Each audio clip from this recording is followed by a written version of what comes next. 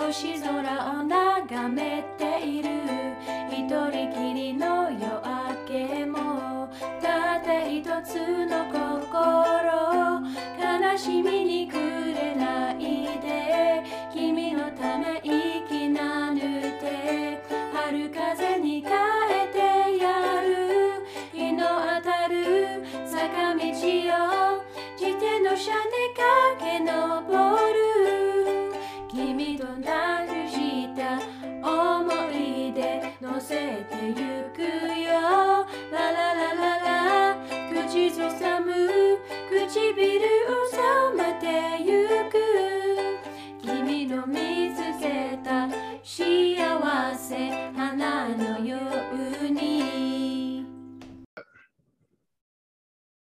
So we got Michael Running Wolf here. We met years ago in Hawaii at an Indigenous AI thing where there's Indigenous people from all around the world getting together and doing some work on the ethics and etc. of AI. Michael's very unusual in the Indigenous tech space in that he actually knows how to code, which is like, you see a lot of Indigenous people in the tech space don't really, like me, don't really have any technical proficiency or anything. We just kind of show up and say, hi, I'm Indigenous. Who's here? Oh, you got too many white people around the table. Do better. And then sort of walk out and mic drop. That's pretty much the extent of it. Yeah, Michael, do you want to try and introduce yourself like a little bit better than that? Any language you like, you can use. Yeah, so Nahe Supe Modenitz, that's my Cheyenne name, and I'm originally from Montana, United States. I grew up a mutt. I'm part Lakota, Blackfeet, and Cheyenne, and just a little bit of British princess. And so I drink a lot of Earl Grey to signify my cultural background.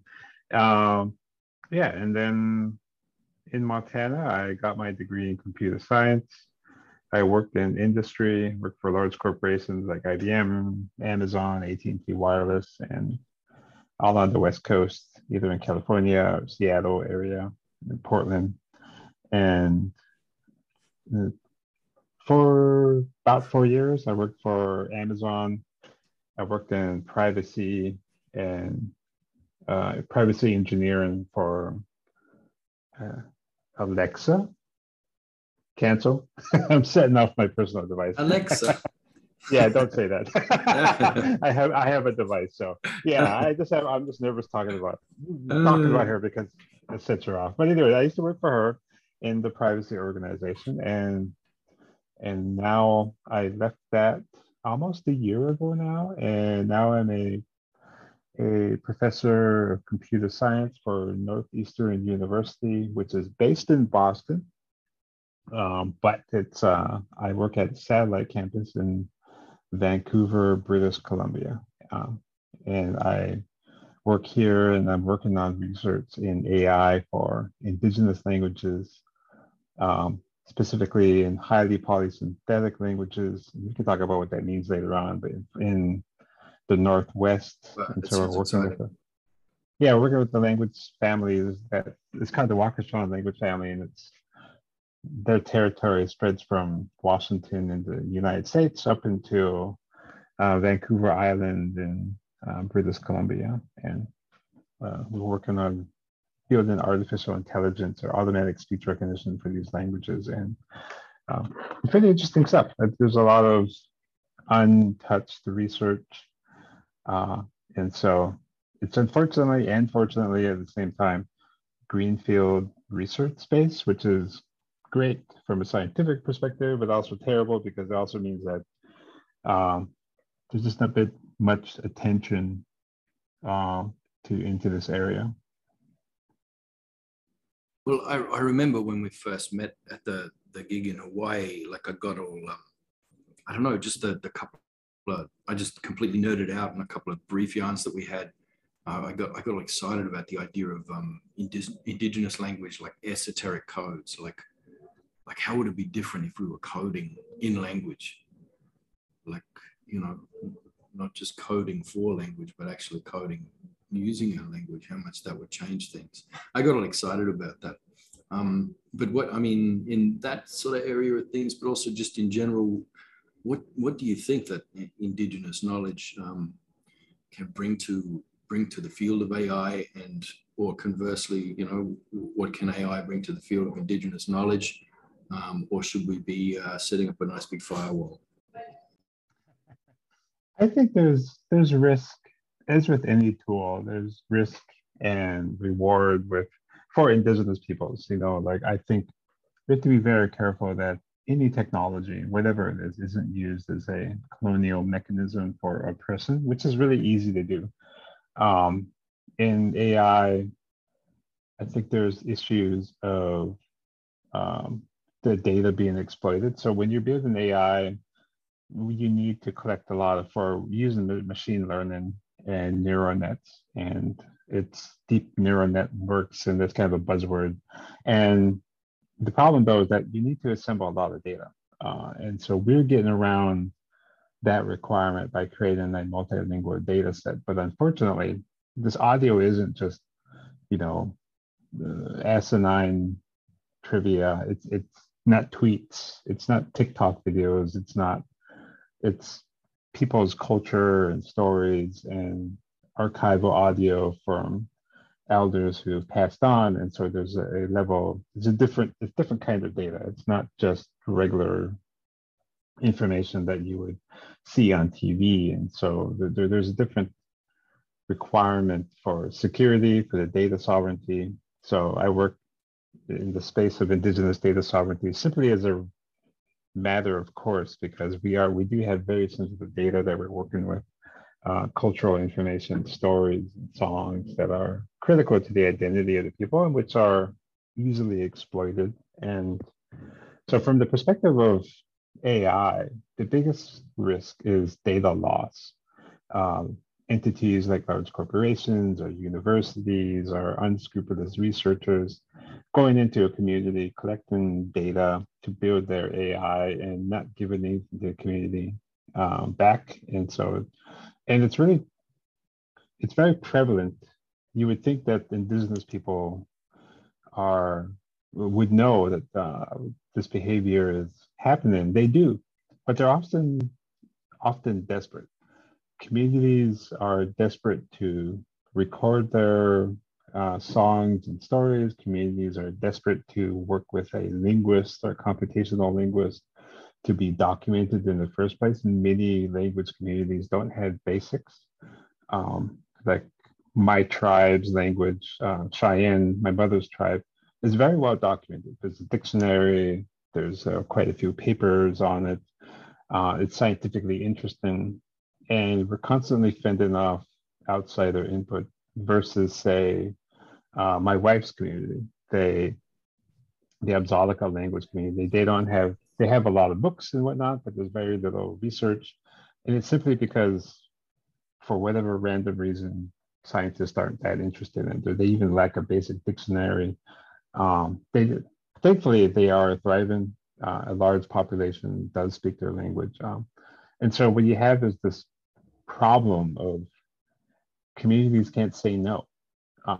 And so they get into bad situations with researchers and AI and corporations who want to build AI out of, you know, either good intent or, you know, science to get their tenure, for example, or do their PhD. And they're basically losing contact with their audio. And it's been happening across all Indigenous, across the globe. This kind of phenomena where years ago, what kind of set me on this trajectory was I was at a language conference in Hawaii. It's a big language conference, and a research group being funded by a large corporation based in Redmond, Washington, and it had Blackfeet data, and these are all, you know, Westerners and I not one of them was Indigenous Blackfeet, and I asked, do they know you're doing this? Are they aware that you're doing this kind of research with their data? And like they were just, and they had no idea what I was asking. Like they just were so flummoxed. I'm saying like, you have this. They were playing an audio clip, and I happened to know some songs by the Blackfeet, and it was like I think it was some chant that I recognized was sacred or something, and it was by this person who was an elder who recently passed away, actually within the last couple of years. But this was years ago, and his voice was in there, and I said, does the community know that you're doing this research? Yeah, and this was research out of University of Washington, and they're like, I don't know what you're talking about. Like, I mean, this is Blackfeet data. Does the Blackfeet tribe know that you're doing this research on them and showcasing their audio? And they said, we just get our data from Montana. I don't know who he's like. Do you know who's talking? And they didn't know any basic bits about the data. To them, it was just some bits and bytes. And they were doing some research on creating, if I remember, my memory is bad. I don't exactly remember, but I believe it was something to do with creating an auditory index using waveform analysis. Roughly in that, roughly within that field. And they happened to be using Blackfeet as their sample data set so that they're saying they were able to arbitrarily index data based upon the phonetic signature somehow. And just they even really weren't studying Blackfeet. They just happened to have a lot of audio. And it just was very frustrating that was just a data set to graze on. Yeah. Yeah. And that's just a very typical perspective. Yeah. And they were being very callous to the tribe. And finally, and then this also triggered, there was probably half the audience happened to be Indigenous of one sort or another. And they started asking questions too. And I think I kind of derailed the presentation by asking like, hey. Wow. And that kind of set me like, this is important and interesting work that could have positive impact upon Indigenous communities, but they're conducted in a way that is actually harmful to the community. Yeah. And even if the harm isn't like immediately apparent, these are sacred languages, and I don't know, I sometimes wonder about, like with the Navajo codes, that Second World War, they were frustrating the Germans by just they were sending all their communications in Navajo. So it was a real lazy code. It was just, just translated in Navajo. They haven't got any Navajo there. In Germany, they don't know what's going on. I don't know, that seems like a pretty innocuous and innocent, but what if they were giving orders, like to commit war crimes, to, do unethical things from a Navajo standpoint? It's kind of like there is that other damage, that's done to the language there. So, you may think just providing it as a data set for AI to graze on is like, that's innocuous. It's not doing anything to the language or exploiting it in any way, but kind of, I don't know, who knows what's going on there. I don't know. How do you feel about that side of things? Yeah, I can't speak too much about the code talker. It actually, interestingly, just a side note, sorry, this is going to be a conversation of asides. It's that the Navajo got famous for it, but there was a ton of tribes, actually. It was, and the story behind that's quite interesting because the American encryption was crap. They couldn't encrypt anything. The Germans and the Japanese were reading our email quicker than we could ourselves because we just sucked. We just were terrible at it. Yeah. And so I think some general or something said, why don't we just we speak Indian, and there were multiple tribes. There was Lakota, Cheyenne, Crow, even my wife's grandfather was part of that. One of my grandfathers was part of that, but it just, you're right, didn't have the alliteration, didn't have the assonance, the I don't know, the sexy sound of Navajo Cove. I think they were the largest. Just for branding, you know.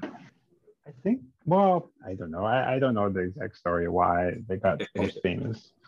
I think they were the largest, but they also are one of the largest tribes in the United States. But you're right. You know, like I won't speak to the code talkers. You know, like I don't have the context to really comment on that, but or the position. I don't feel so entirely comfortable. But from the perspective of using indigenous knowledge as a weapon, is definitely a cause of concern for me, just broadly. And like I can see it, like obviously at some degree communication is communication, you know, abstractly, and but using indigenous knowledge systems as a weapon, I think is a very unethical, and even just creating weapons in general, like it's not. So for indigenous peoples, even Lakota, my dad's tribe in Blackfeet, they were very militant. They were the ones who were the ones killing the invaders. You know, they were the ones standing and fighting, and they weren't using weapons of war. You know, like we didn't have AR-15s, which is an AR-15 is an American gun specifically designed to kill other people, and it has no utility as a hunting. You can hunt for it, but it's terribly inaccurate. And when you're hunting a deer, you need something that shoots 50 to 100 meters, and the AR-15 is, I think, accurate, depending on the model, within 50 meters, which is not very useful. And so it's like not much better than a shotgun. And it shoots a very small caliber. The NATO round is very small, and deer have a very thick skin. And so like you can see the bullet bounce off the skin of a deer, and even like glass windows, well, it'll ricochet off glass windows. And so it's a weapon for killing humans. When the Lakota and the Cheyenne were fighting for their land, they were using their hunting rifles. They were using their bows and arrows. They were designed for hunting. We were excellent shots because you need to kill a pheasant that's in flight, moving, you know, at a tangent, you know, like a parallel path to you, or like crossing your path. And we just happened to be really good at doing that kind of thing. And so we were great soldiers, but they weren't skills meant to kill people. It was skill set meant to feed and help your family. And so that's a different kind of mindset. And warfare, even with the Lakota, was very limited. Like it was go steal the crow. My wife's crow, by the way. We're enemy tribes. And so, you know, victory for the Lakota was to humiliate them, not kill them. You know, like death was relatively rare, and warfare was like you go over and you have a stick that's about a meter long, shorter the stick the better, and you smack someone on the back of the head or something with it, and that was it. You know, like. But was it ever about expansion of territory? To an extent, I mean, like warfare, but it wasn't complete warfare. Like it's not. We never had that here. We always had battles, but we never had wars. And we never annexed anybody else's lands, you know, neighbors and stuff like that. It was never the purpose of warfare. Yeah. I think total war is totally a Western thing. At least it was introduced to us as a Western thing. Like we weren't going around, you know, murdering each other because we wanted their lands. You know, we were a highly mobile society. Itinerant, I think is the term. I think it's a sedentary civilization thing, because you know, happened in Asia too, same way in Middle East. Yeah, and you know, well, anyway, so back to the weaponizing indigenous knowledge. Weapons for the indigenous people of America certainly was not about destroying someone else. It was about utility, and there was utility in not murdering a Crow village. Like we don't have stories like that. It was usually we went over there to harass them. Okay.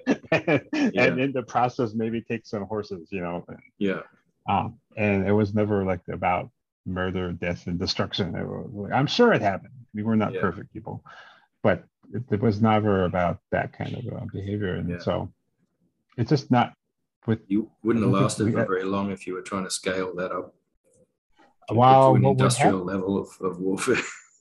Yeah. Well, what would happen was, it's a good point, is that the Lakota encountered these people who were conducting total war. Like they were killing entire tribes and taking their children and eating them.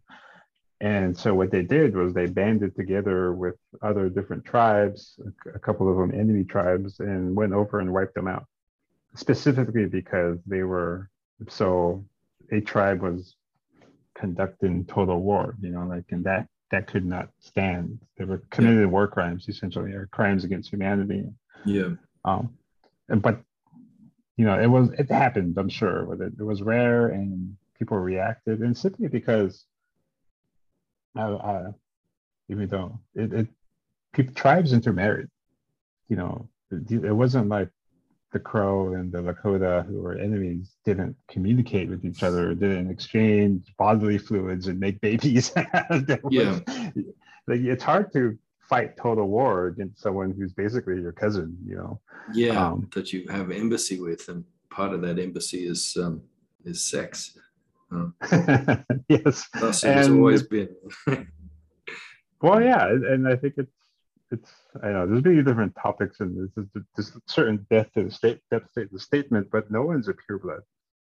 Everyone is part something else, and like this idea of perfect genetic purity. And I'm going to tease my wife's tribe. I've encountered many of her cousins and my in-laws who say they are pure Crow, and in my mind that means, oh, they're highly inbred. Like they said their genetic code froze in the 1800s. You could only say that about your in-laws. Oh my God. See, luckily we got just a very small audience here, and no one's ever going to hear that. Or you're gonna get arrowed. Well, it's also, you get speared here for suggesting that, but it's true. You know, we've always been marrying out, and part of the reason for coming together in big gatherings with lots of tribes is to marry and adopt across. Because that's part of the mechanism for avoiding large-scale warfare. And, you know, sex has always been a really big part of that as well, necessarily. Yeah, no, absolutely. It's just... to avoid that inbreeding you were talking about. Well, I mean, the only way we wanted to apply that. We tried to apply that in evolutionary computing. Because, you know, in evolutionary computing, it was an experiment we did, because they always have this thing that after a number of, you know, because it's how they develop some pretty good neural nets to solve a lot of different kinds of problems. You know, they breed these algorithms together over time, a bunch of generations, but inevitably you get this inbreeding effect whereby the algorithms just deteriorate over time. You know what I mean? They just become stupid. So what we thought was we could apply our marriage law. So the algorithm of our marriage law, you know, which is designed to ensure that genetic diversity isn't lost in a small population over time. So we thought we'd apply that to how the algorithms were bred. So we made that the selection operator for things. I've told you about this one before, so you know how it ran. Yeah, but it's just occurred to me with all your talk of utility, you know, we kind of thought that part of the problems we encountered with that experiment was about removing Indigenous knowledge from its context. And this idea that our hypothesis was that it doesn't work outside of its context. You can't just remove one part of it or one pattern and apply it over here and expect it to work. But what you made me think about is that we didn't consider utility. Like in most evolutionary computing, they've got algorithms that have a specific purpose and they're looking to improve them in that purpose. But we didn't. We just took a bunch of random algorithms and mushed them together. So we weren't thinking about what the utility of these could be. So in the end, we ended up with these enormously complex algorithms, which were therefore at the same time clunky and slow, because the more complex you get, the less speed and efficiency you get. And we had no idea what they might be used for. But yeah, so I mean, how important is utility then? I don't know, what do you think about that? Do you think if we'd thought about that and we'd actually used algorithms that were for a purpose, that it might have worked out better? I honestly don't really know too much about genetic algorithms. I'm aware of the field, but I haven't really. Well, if we're looking for utility, what utility could algorithms even have for us? So what is their usefulness? So what would you be, if you were putting, when you're putting together algorithms, or if you're putting together something amazing, whiz bang, what would that be for? What's the utility for us in these things? So for me, I've always been deeply interested in cultural preservation and reclamation for using technology. And let's take, for instance, so this topic of utility. So it's quite common for tribes to collect audio and document audio, and there's a good way and a bad way. And I mean from it, like what you're doing with your audio. And so in my work of working with different tribes and working with their data, it's really hard and important to convey to different tribes that there's good data collection models and there's bad data collection models. But more importantly, to understand the difference between good data collection and bad data collection is that you need to understand what you're trying to accomplish. Take, for example, you have a tribe who wants to teach their youth how to speak the language. And they approach it from the perspective of, we need to make sure that they can communicate and also be able to say equivalent words from English in the language, like just making, like a Maori or Cheyenne or Lakota. And so what they do is, okay, so we want the children to speak the language. And so the first step we're going to do is we're going to make sure that they understand how to say common objects in the language. And then they go to, this is how you say cup. This is how you say, people. This is how you say, like all these, basically they start building the dictionary and they start collecting the audio. Yeah. And, and they go around. Exactly. And so what happens is they go around, they're collecting audio and they're taking up the time of their elders and people who can speak the language. And they're kind of forcing the elders to speak a artificial language.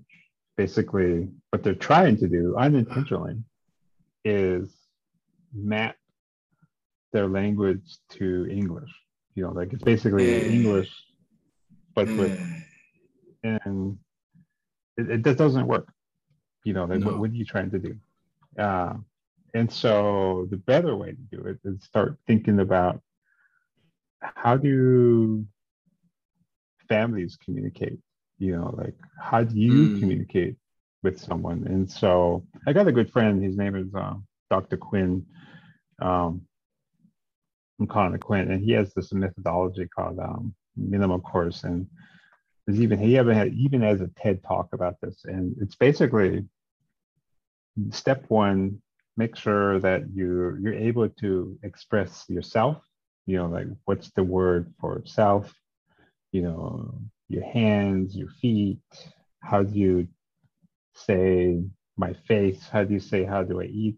And the first thing after that, you say, okay, how do I say mom? How do I say brother and sister and father? And, like focusing not on nouns, but more on relationships. Yeah. which I think is entirely indigenous. He's not indigenous from North America, but he's Gaelic, so I would say that Irish. So I would say Yeah, he's if he's indigenous. got that, after that, they went through all that with their Renaissance, the Celtic Renaissance, and they had to Yeah. do all the revitalisation projects with their language and everything. So they know what they were doing. There is so I would, Nayahet Grey Morning. He's an Arapaho fellow from Turtle Island there. Do a lot of bits and pieces with him. He was my thesis examiner back in the day, like 13, 14 years ago. And he has a method that's really quite similar. He reckons it can even work on interspecies. So he's currently teaching dolphins Arapaho. That's his project at the moment. He says this pedagogy is so good that dolphins could learn my language. that's interesting. No, I think I think it's just about relationships, and it's also about the structure of the language. And so what's actually, and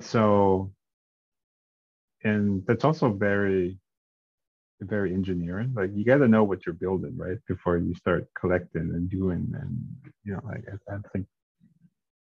But then, of course, at the same time, you can be too rigid about it. You don't want to only do things because they have pure utility. Isn't a happy life either. It's very German perspectives. This, when I look at how they're trying to process language, like when I look at all the AIs, that are doing all the semantic sort of understandings with language, it's like, that was straight. Like I kept looking at that and thinking, I'd go somewhere else with that. And even like with all your just your basic, like your chat bots and stuff, going through and looking at the little decision trees and stuff for that. We wanted to, we've been talking about making a Black Siri. Because we always feel like in our universities that we're the Black Series. Basically, if anybody wants to know anything about anything Indigenous, they ask us and they think we're going to know about it. Or even like just, hey, we're doing astrophysics, or we're doing like aerodynamics, or we're doing particle physics. Can you come and give us a lecture on particle physics, like from an Indigenous perspective? So we always feel like we're Black Series. So we're thinking, man, if we could design that, then we wouldn't have to do the most annoying part of our job. We could just direct them to the chatbot and get that all sorted out. But then we got hung up because we couldn't figure out how the decision trees would work for how we think or how we talk. That's a really good point. You find you're just being exploited because you're an exotic entity, right? And so that's pretty common, unfortunately.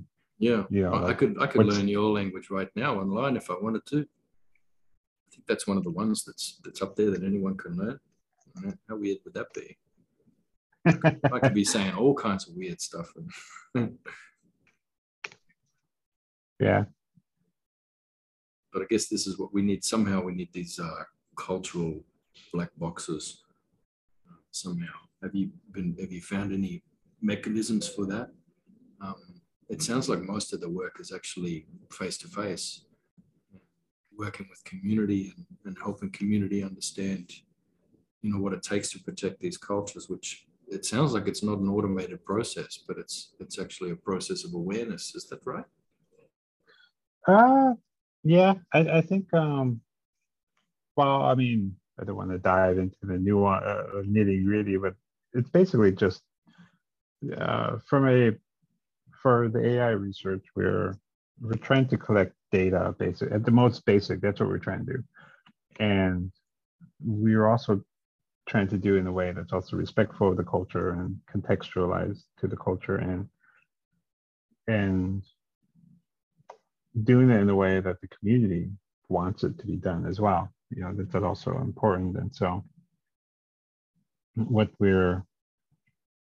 when it comes to data collection or utility, it all is being derived by what the community wants. Like, for example, one community wants language education, and one community wants to scan archival audio And so it's two different use cases and two different priorities, generally related priorities, but just trying to be respectful of what the community wants exactly. And so, but doing both to a high rigor of data annotation or labeling.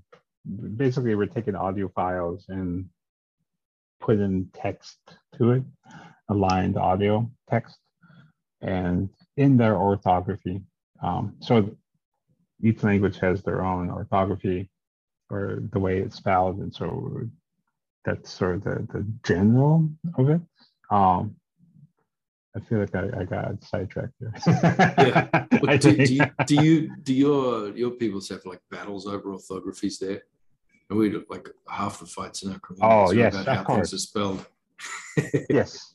I think everything is up for debate, quite frankly. I think it's quite frustrating because like even my own tribe, we have a orthography that's based on Lithuanian for whatever random reason. And I don't know why. Like I don't think it's particularly efficient, and it's very confusing. And it has a lot of silent spelling. Right. It's like word constructs that don't really go anywhere. And when they use just standard IPA, which is International Phonetic Alphabet, it makes much more sense. So, but people are just really dug in. Like Indigenous, my fellow Cheyennes are just like, this is the way. Yeah. They even passed the law that this is the way things are to be done, and so whatever. Yeah, no, it's quite common. And the tribes you're working with, their orthographies, it's up for debate too. Like it's some of them use. Each community has their own, even though it's the same language, Kwakwala, but there's multiple orthographies, and it's all just sort of the multiple orthographies are because every white guy who researched their language put a spin on it. Yeah. And so as a result, there's ambiguity on what the hell you're supposed to spell things, and it's all synthetic. There's no ambiguity in pronunciation or ambiguity in what's being said. It's just ambiguity of spelling, which is entirely synthetic. Well, you mentioned polysynthetic languages before. What's that intrigued me. What's that all about? So the language we're speaking right now, so polysynthesis, you can think of it as a gradient. There's highly and low or non-existent, and English is pretty close to low or non-existent. And so in polysynthesis, you can take morphemes, which are the smallest units of sound that convey a thought or meaning. And so in English, the red car, you have three morphemes, to be, red, and car, an automobile. In polysynthetic languages, what you can do is there's three morphemes there. In polysynthetic languages, typically what you can do is basically conjugate the form of car to give it, color, ownership, vector. In some of these languages, in highly polysynthetic languages, you can basically denote the car by saying that, it's basically Tyson's car, which is far away. Australia is very far away from Vancouver, and it's probably pointed south, because Tyson likes to park facing south, for whatever reason. And you can do all this just with prefixes and suffixes on the word. Yes. Yeah. And the Wakasana languages are highly polysynthetic, and where they can become arbitrarily long. The limitation becomes the breath, the human breath. And so you can embed within a word a entire phrase in English in per word. And the problem that causes is that you can't really have a dictionary. And so modern AI basically assumes that there's a dictionary somewhere, a statistical dictionary. And it's possible to do that with these languages, but it's entirely common that words are highly contextualized to a specific event and may never be said in the lifetime of the universe. Like that, you won't be. It'll be really hard to, if not impossible, to create a statistical dictionary. Yeah. And when you think about that statistical dictionary, what I'm talking about is like when you're chatting on your phone, and you know it has that autocomplete. You know, like I want to go, and it's going to say home. That's that statistical dictionary. Yeah. It's like there's this likelihood of home follows go home, you know. And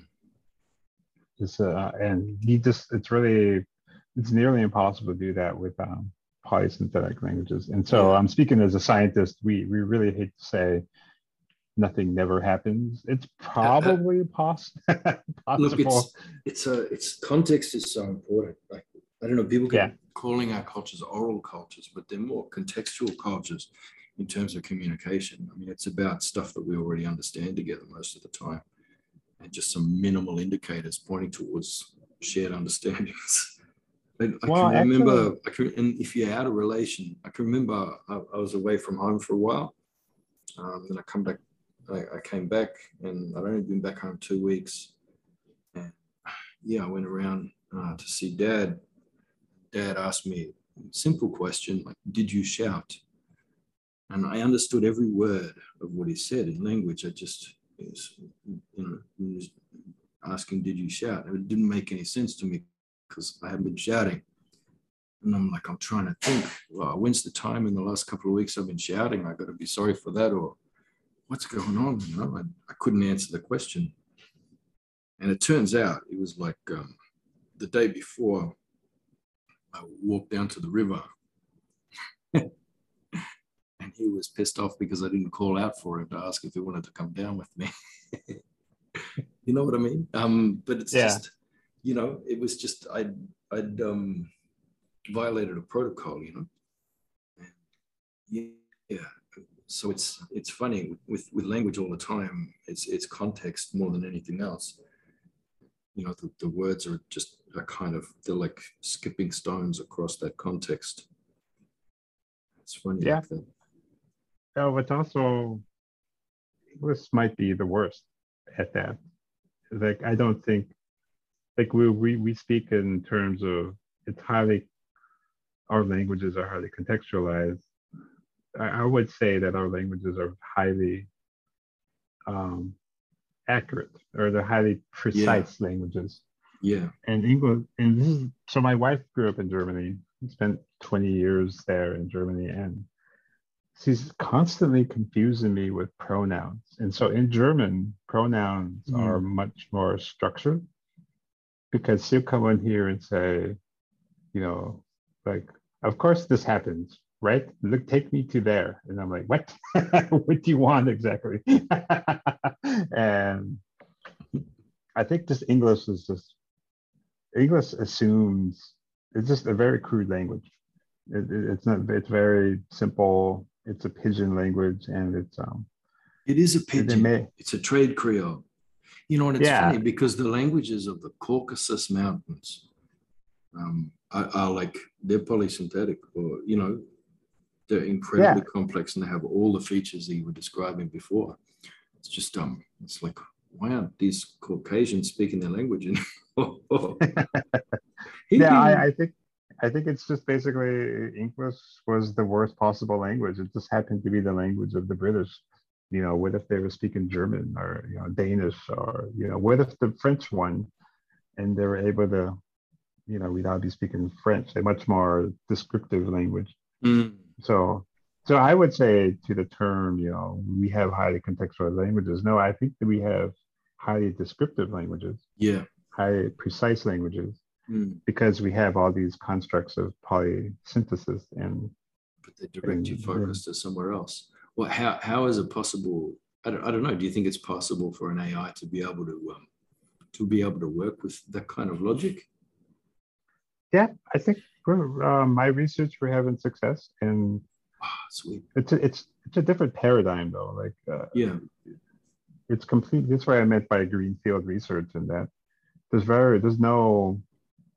no basis because no one cares. There's this theory in linguistics that all languages derive from a universal language. And according to this theory, that means because we all languages derive from this universal language or universal grammar, you don't need to study many languages. You just need to study a arbitrary language, and you can derive knowledge about other languages, which is incredibly colonial. Oh, that basically says, oh, if I navel gaze enough, I will learn the truth of the universe. And yeah. and They so what should just come out and happens? say it. They should just say Atlantean. Of course. They should just say like where all that came from. It came from weird stuff that was channeled from Madame Blavatsky back in the day about Atlantis, and that they all got weird and ran off on all these ideas of Aryan. And now they just say Indo-European instead of Aryan, because Aryan, is a bad brand. But they say Indo-European instead. It's oh man, I can't think of one discipline that isn't grounded in some weird QAnon stuff, I tell you.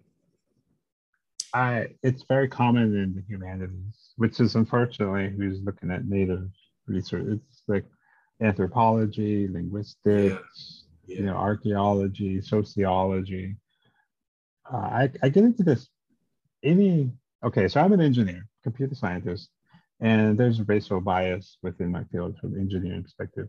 But if you never encounter the racism of, we can't use the number 4 because that's too indigenous. We can't use the number 16, or we don't like the number 011045321 because that's too, Australian. That you never encounter that, but you do encounter that in anthropology and sociology, and where the perspective assumes that you're a white guy from a baseline from England, and so like you have all this anthropological research assuming that normal is some white guy from Harvard or some white guy from Oxford. That's the baseline of normal. But if you look at the world, you have these white people going, or Westerners who go to college at Oxford,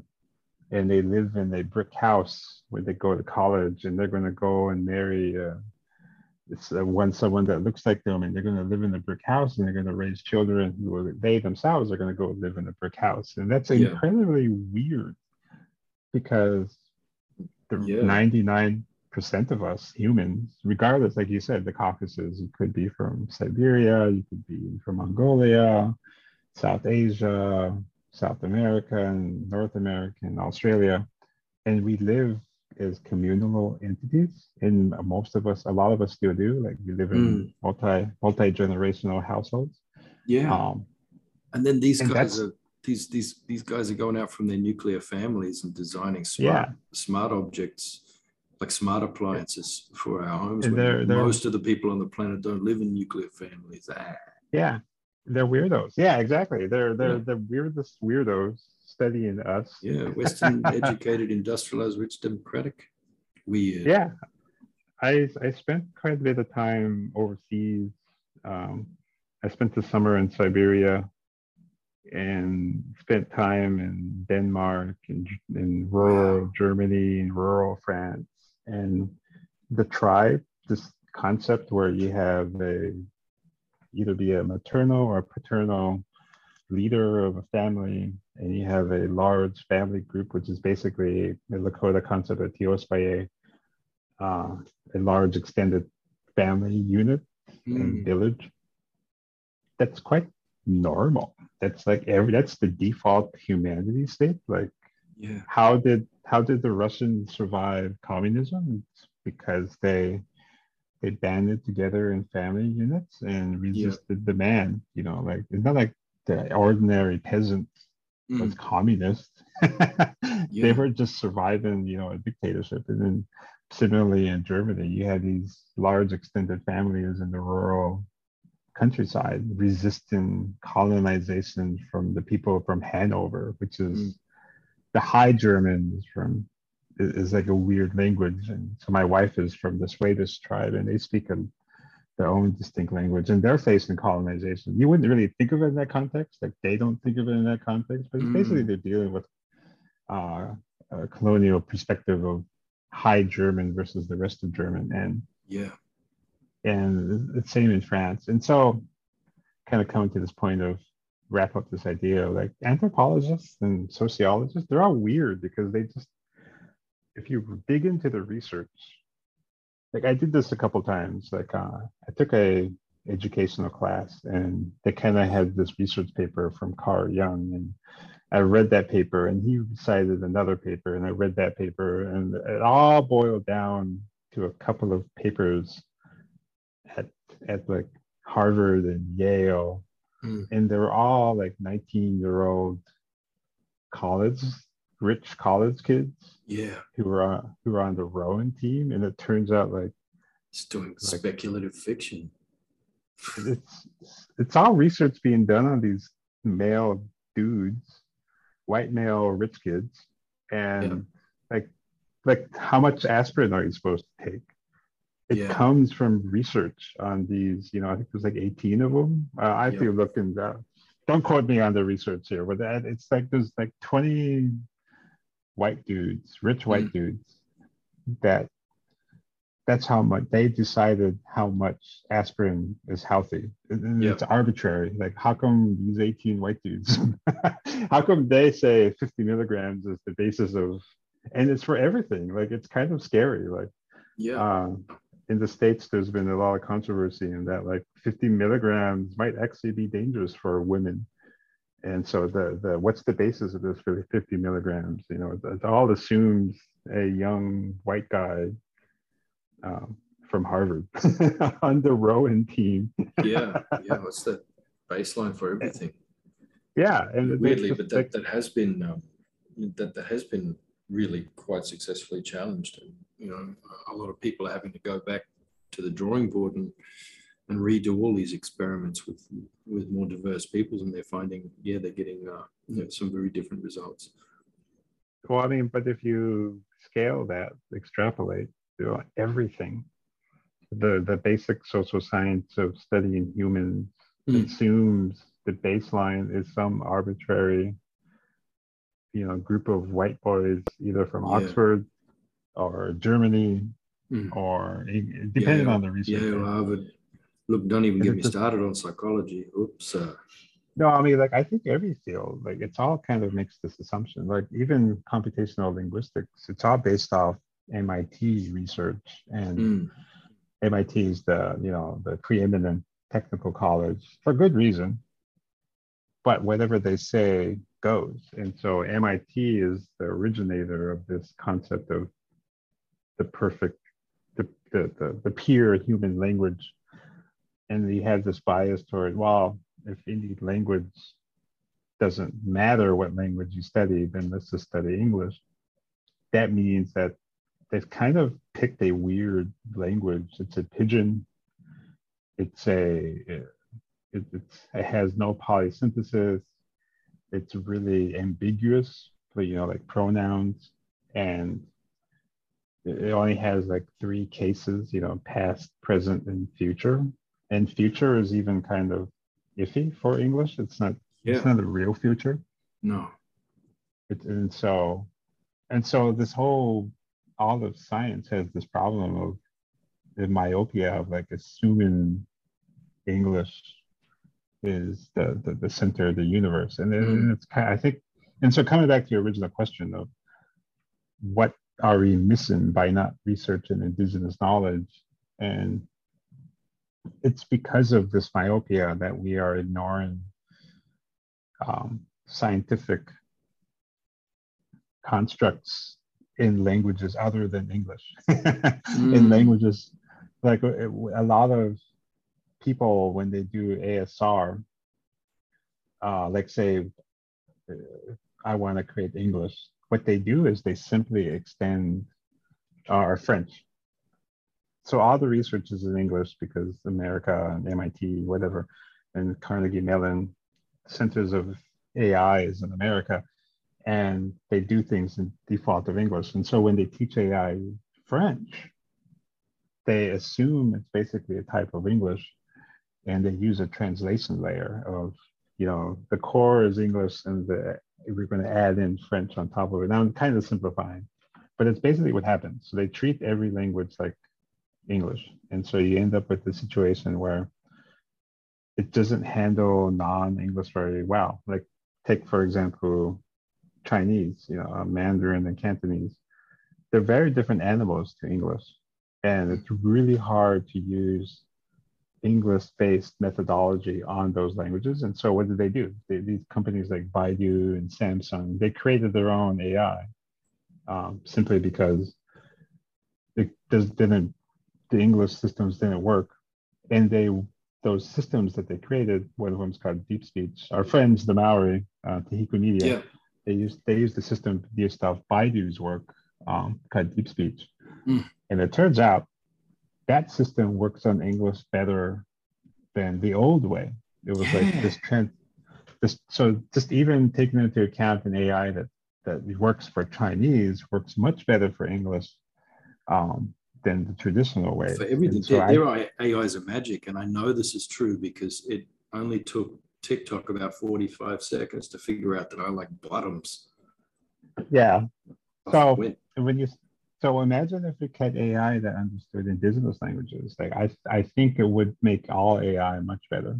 It would be transformational to the field of AI simply because we could make a case that this myopia is actually harmful to the field. Yeah. And that it's important to take in.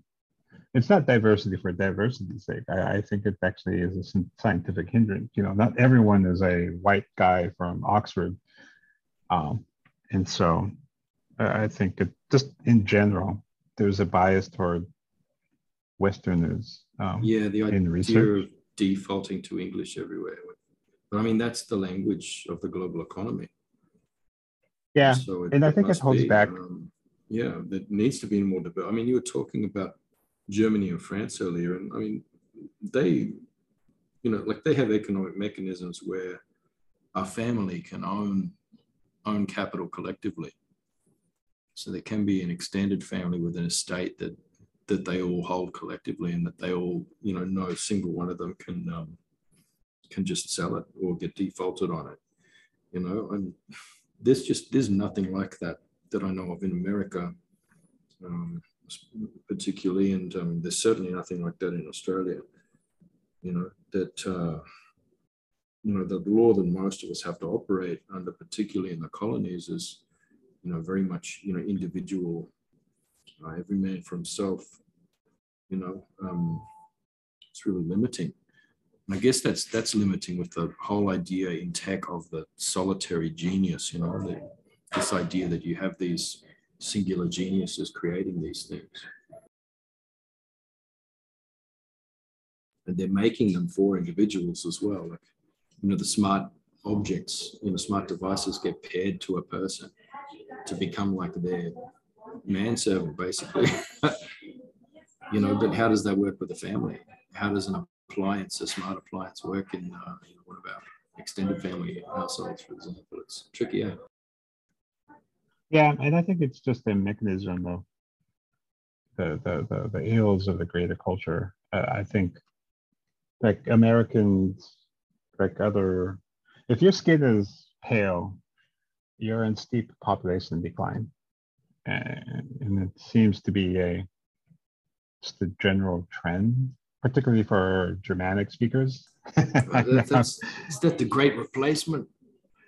Is that the great replacement that you're working on with the AI there? No, I think globalists. Well, I don't know. I theorize that there's just ills within Western society, particularly English speakers and other speakers of languages like English. And they're culturally similar. Like in America, how much is my wife hates it. Germans are basically a type of Americans. You know, we derive a lot of our culture because a lot of immigrants came from Germany into America. And so I grew up with a lot of descendants of Germans in Montana, for example. And the Dutch, and they're a lot too. Yeah. Like I think Yankees was like, that was about a combination of the Dutch names Jan and Kees. Yeah, so I think they're just not having as much children and I think it's this individuality of like what's going on. Like maybe it's, I don't know, maybe they just had too many people and the cultural meme or the zeitgeist has decided. I don't know. We're the opposite. Like here right now, we're like, I think our average age is about 25 in Indigenous Australia. It's lots and lots of kids, and then birth rates are declining with everyone else. So it's just be another, I don't know, I reckon by the end of the century, everyone will be Aboriginal in Australia again. We won't look remotely the same as we did, but that's already true as well. Yeah, I think I mean, like, I honestly, I don't think it's racial. I don't think there's anything about skin color. There's plenty of, I think it seems to be just a cultural thing. I like in America, the general population decline if you're white, or self-identify according to the census as white. I think it's because there's so much scarcity now that it's becoming really almost impossible to live as an individual or as somebody who just, has a partner and that's it. It's very difficult to live as an individual now. You need to be getting together in big groups of people and pooling your resources if you want to remotely have a chance of thriving. Yeah, I think collectivist cultures or the large family group is a stable structure. And so does this come across into your work, like in how you work with your AIs, with Indigenous communities around Indigenous languages and everything? Yeah, and I think yes, it's short. Yes, I think methodology. How we build I think on some level we're just moving bits around, right? On some level, we're just moving data manipulation and nothing particularly fancy about that. But what is crucial to us is actually engaging with the community, discussing why it's not working as we expected, and doing our part to explain as best we can.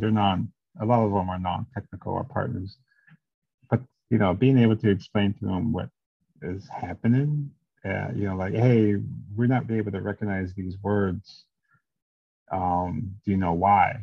Just in discussion, and then they're able to give insight of like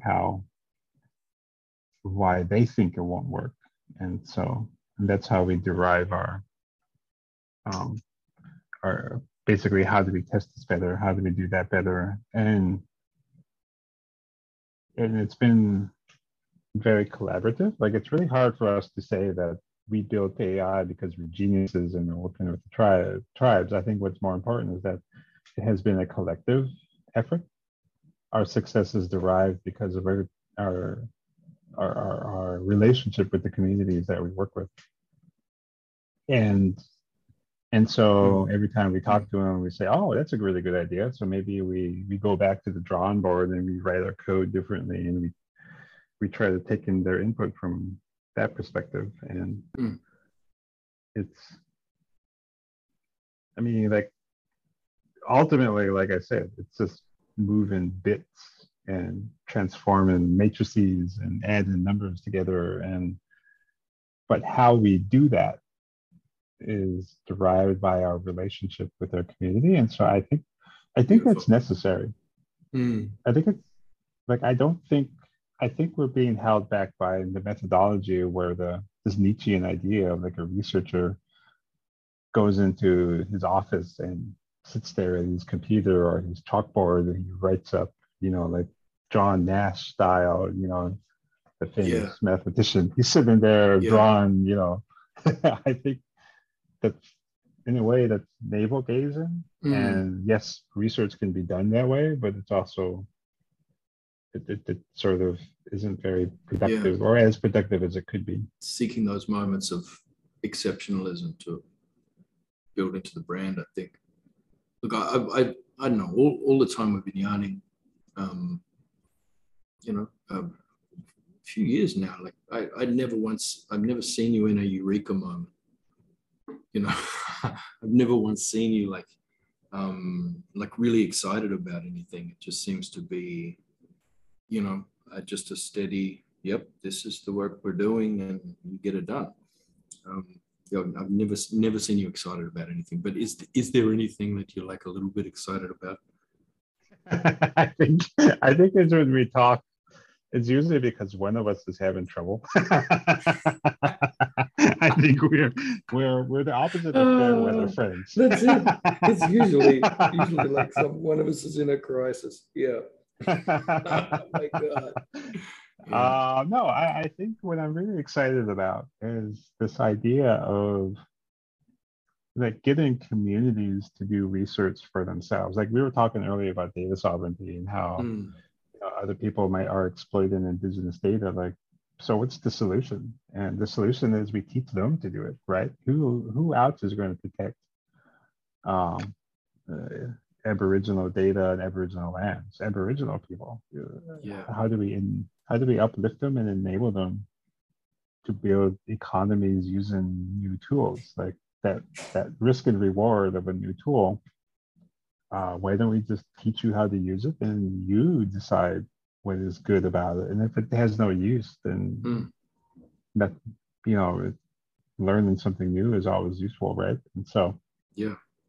Well, you could just wait for the good stuff to turn up.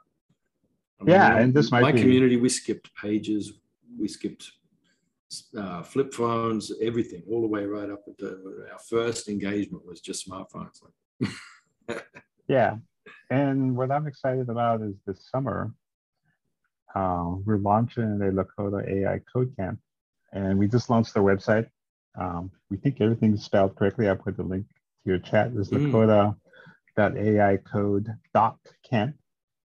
And this summer, what we're going to do is teach 20 Lakota youth. We're focusing on high school age, and we're going to teach them basic computer science, basic AI, and basic app development. The idea being that we would, at the end of the course, 3 weeks, they'll have an app that they custom built, a Lakota language education app using AI, object recognition specifically, and they'll take it to the community and they'll have the tools, the educational tools to replicate it again for their own community. And we're hoping, or I certainly hope, that this is just the beginning of a new era in Lakota country and Indigenous. Like it would serve as a model for how do we build long-lasting relationships with AI and communities by giving the communities the power. And I'm really excited about how the students are going. Instead of trying to come up with the innovation, you like